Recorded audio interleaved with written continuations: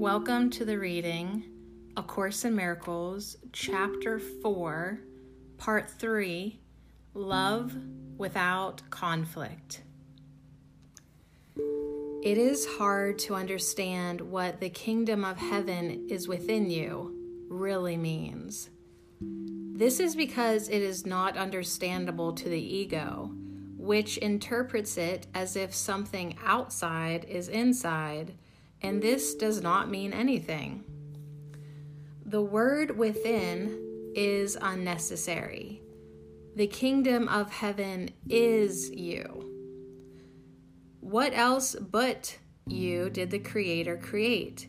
And what else but you is His kingdom?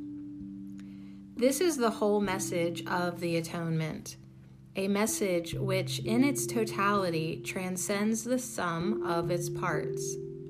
You, too, have a kingdom that your spirit created. It has not ceased to create because of the ego's illusions. Your creations are no more fatherless than you are. Your ego and your spirit will never be co-creators, but your spirit and your Creator will always be.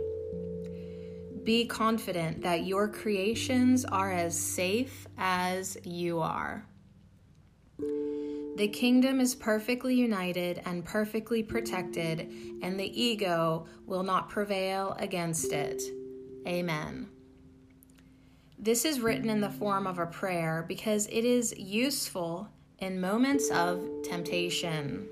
It is a declaration of independence. You will find it very helpful if you understand it fully. The reason you need my help is because you have denied your own guide and therefore need guidance. My role is to separate the true from the false, so truth can break through the barriers the ego has set up and can shine into your mind.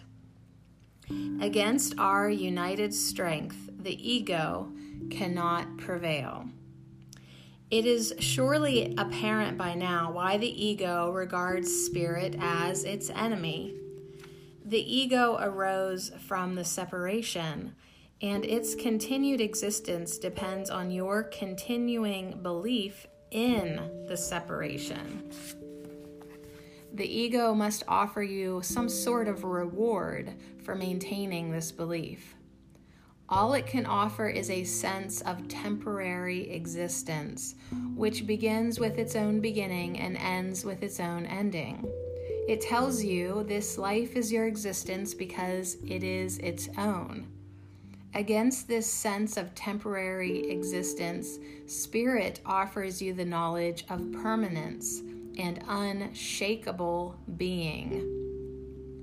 No one who has experienced the revelation of this can ever fully believe in the ego again. How can its meager offering to you prevail against the glorious gift of God? You who identify with your ego cannot believe God loves you. You do not love what you made, and what you made does not love you. Being made out of the denial of the Father, the ego has no allegiance to its maker. You cannot conceive of the real relationship that exists between God and His creations because of your hatred for the self you made. You project onto the ego the decision to separate, and this conflicts with the love you feel for the ego because you made it. No love in this world is without this ambivalence, and since no ego has experienced love without ambivalence, the concept is beyond its understanding. Love will enter immediately into any mind that truly wants it, but it must want it truly. This means that it wants it without ambivalence, and this kind of wanting is wholly without the ego's drive to get.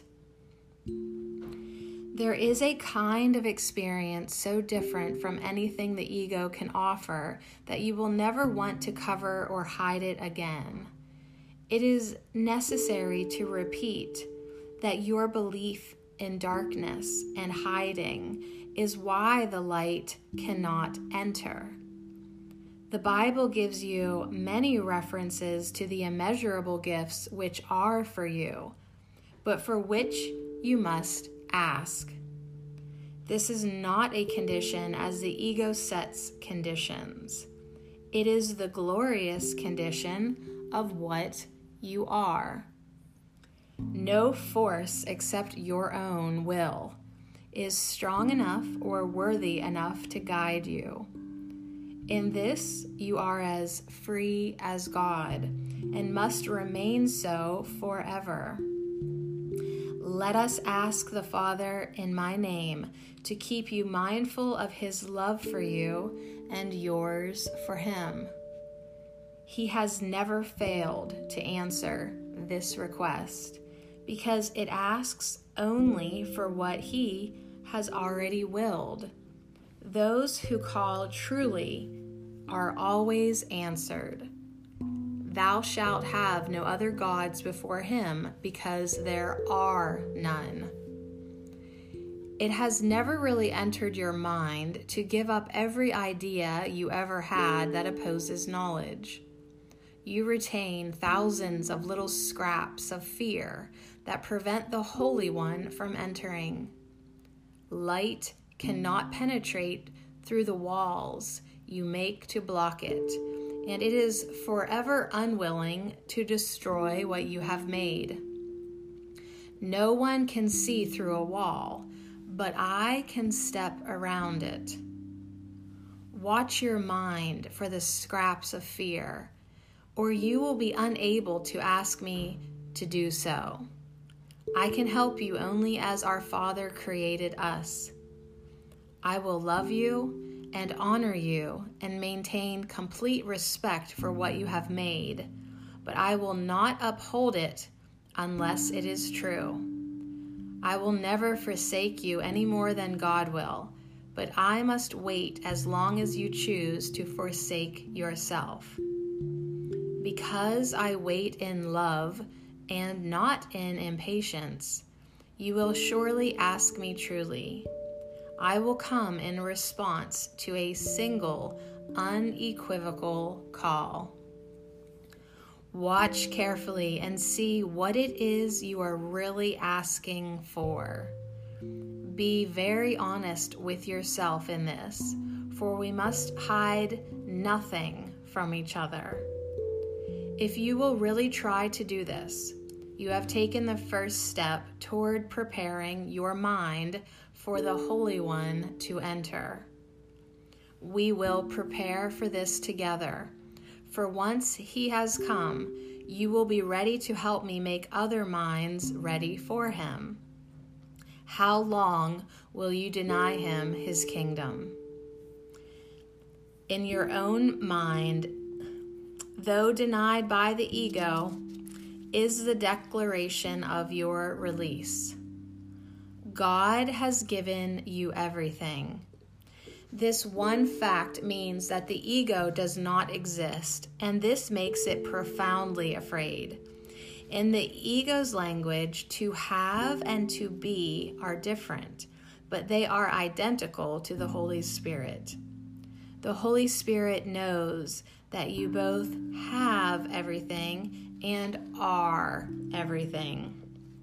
Any distinction in this respect is meaningful only when the idea of getting, which implies a lack, has already been accepted. That is why we make no distinction between having the kingdom of God and being the kingdom of God. The calm being of God's kingdom, which in your sane mind is perfectly conscious, is ruthlessly banished from the part of the mind the ego rules. The ego is desperate because it opposes literally invincible odds, whether you are asleep or awake. Consider how much vigilance you have been willing to exert to protect your ego, and how little to protect your right mind. Who but the insane would undertake to believe what is not true, and then protect this belief at the cost of truth?